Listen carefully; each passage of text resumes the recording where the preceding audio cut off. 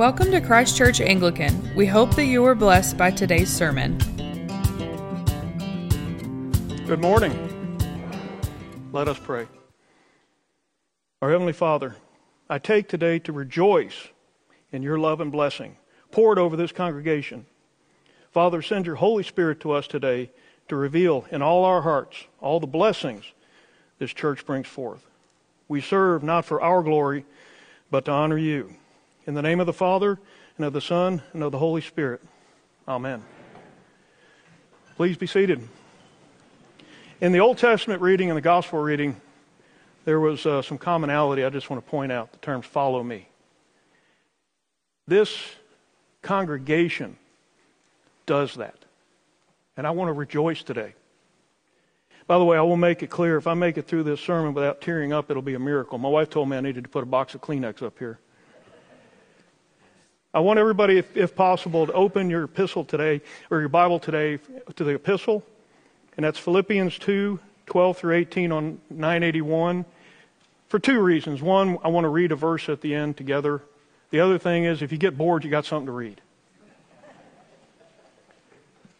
I want you to think of a difficult task that you don't like to do, but you know you have to do it. You're led to do it. You're called to do it. Mine is yard work. I don't like doing yard work, but it has to be done. It's a hot, dirty job, but if you don't do it, well, the homeowner association will write you up or something of that nature. But you know something? After a job, any job, what do you feel? After you've worked hard, you rejoice. You rejoice in what's been accomplished. And that's what we're going to do today. Maybe you kick back in your favorite chair. Maybe you read a book or do a devotional out of joy. This is what church is spiritually. This is your opportunity after a long, hard week of serving God to come and rest, to rejoice, to be spiritually fed. That's what we're trying to do today. That's what worship is. Now, in Philippians, it is a story of what good looks like. I want to explain that term. I was taught that term back in my engineering career, and it stuck with me.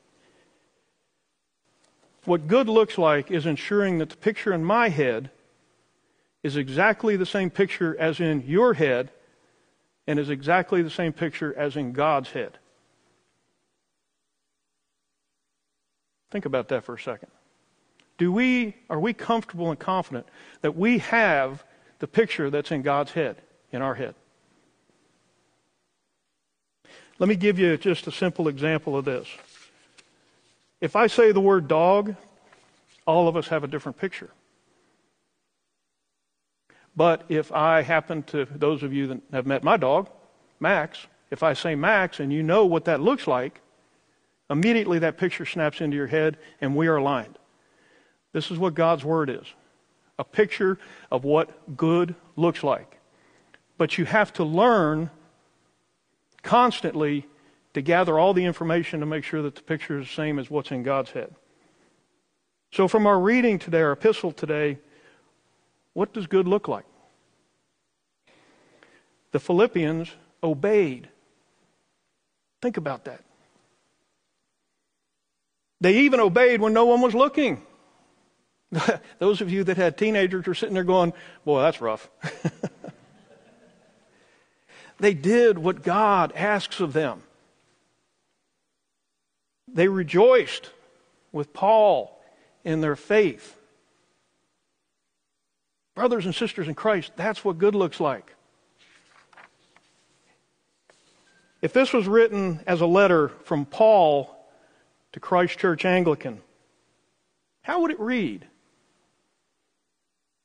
How close to good are we? By the way, I'm not saying perfect. I'm just saying good. First, I want to start with an understanding that everyone here agrees with. Christ Church Anglican is centered on the worship and adoration of our Lord and Savior Jesus Christ. I see the Holy Spirit moving mightily in this church. I am in a very unique position. and you would not believe what the Spirit is doing in this church. It is awe-inspiring. This isn't a random appearance of the Holy Spirit. This is a great wind that's blowing across this congregation. And today, I want to take inventory and rejoice. Our church is blessed. We've created an inviting home for those who need the rest from their work serving God. A place to be fed spiritually, and in some cases, physically. Christ Church Midland's pastoral care program overall is active in serving those within our congregation who need rest and serving the members of this church.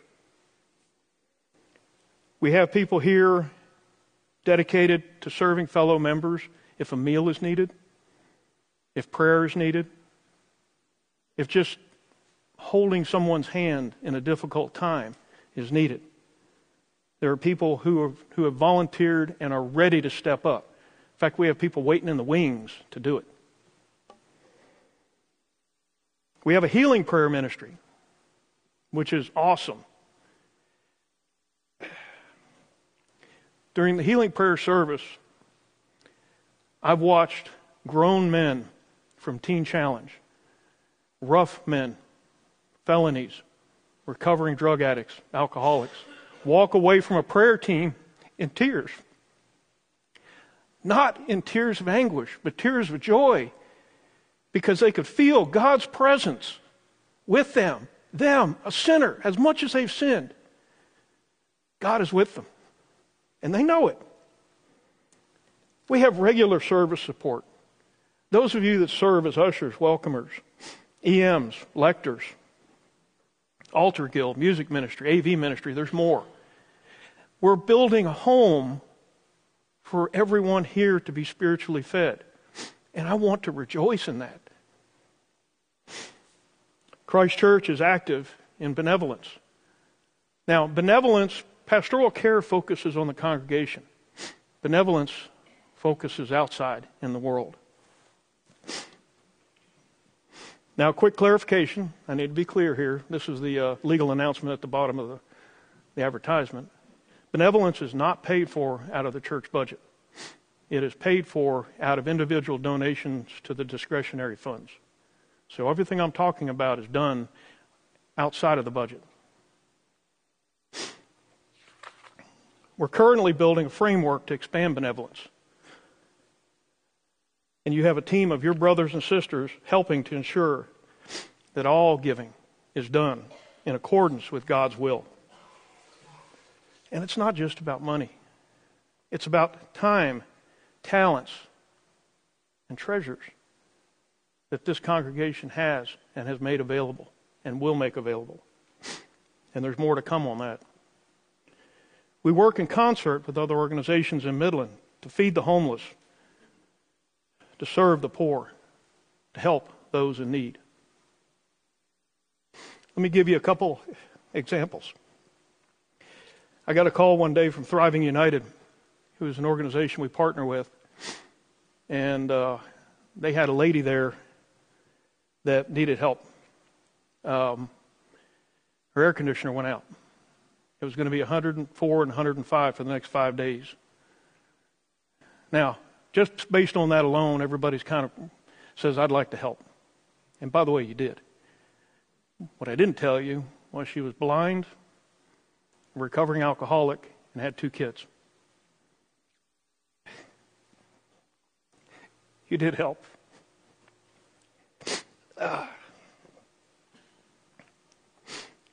There's also, I had a real rough day about 4 to 6 weeks ago. I don't remember the exact date. Emotionally, by the way. The church got 2 phone calls back to back from mothers who were beside themselves because they couldn't pay rent. And I talked to the mothers. Both of them's husbands had walked out on them because of drugs and alcohol. Just got up, walked out, cleaned the bank accounts, and left one mother with 3 children under the age of 5 and one with 4 children under the age of 7. They didn't need permanent support. They needed to bridge a gap. Christ Church was there. You helped.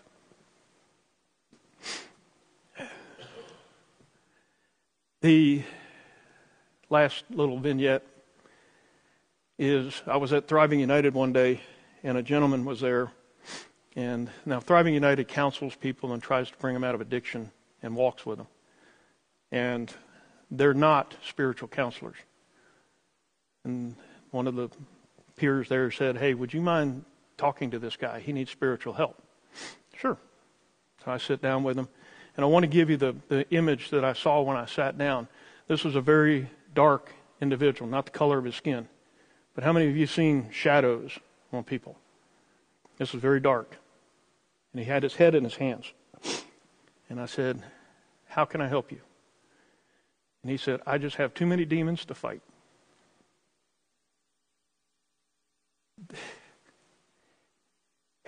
And that hit me like a ton of bricks. And I asked him the only question I knew. "Do you know Jesus?" And he said, "No." I said, "Do you want to?" He said, "Yes." And I shared the gospel with him. And he accepted Christ that day.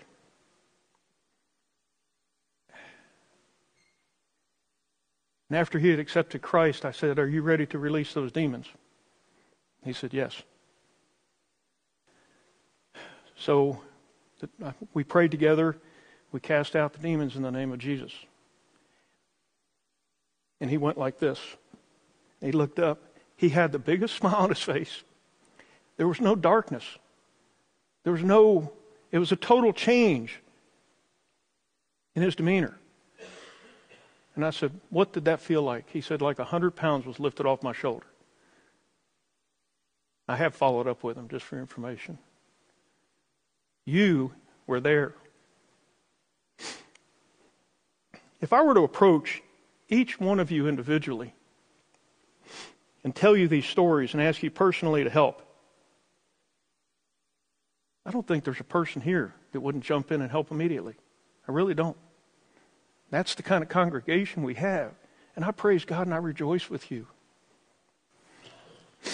Now, there are many here who lead ministries in our community. They come here to worship God and to find a tranquil home with fellow brothers and sisters in Christ. They do not seek recognition as a Pharisee would. So I will respect them. But we have amongst our congregation leaders of the Chosen Ministry.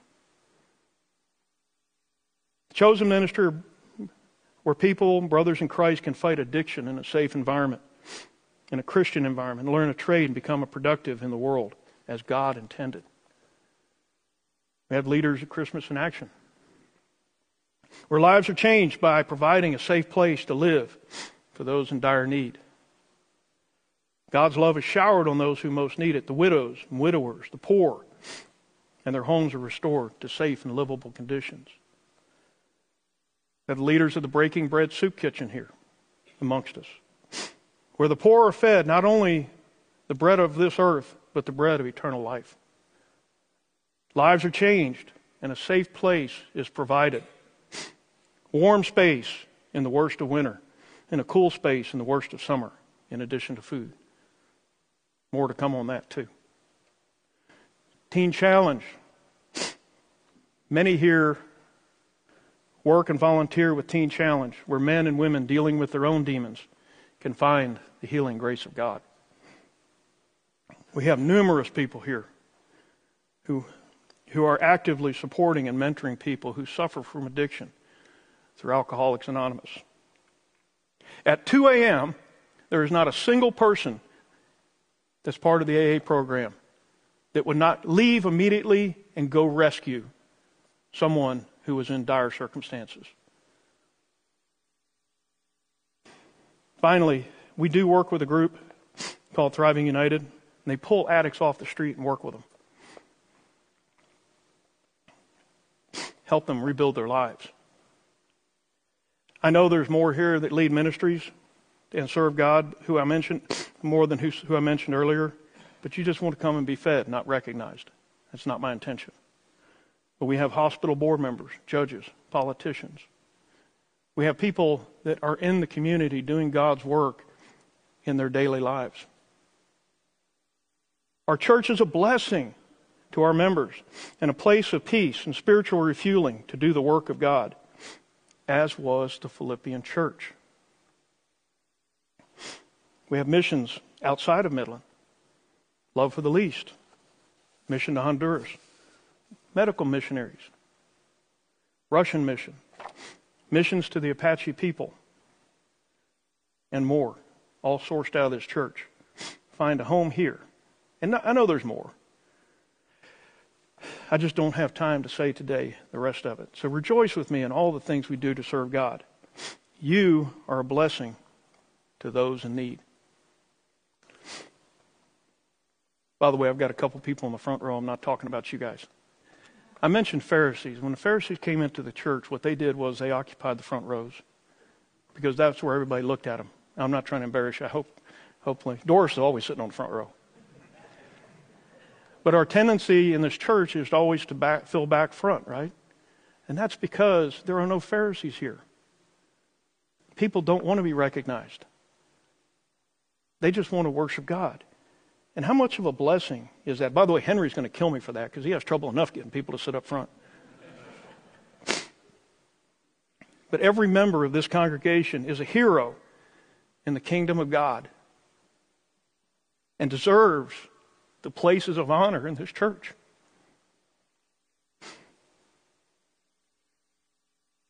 Let us rejoice.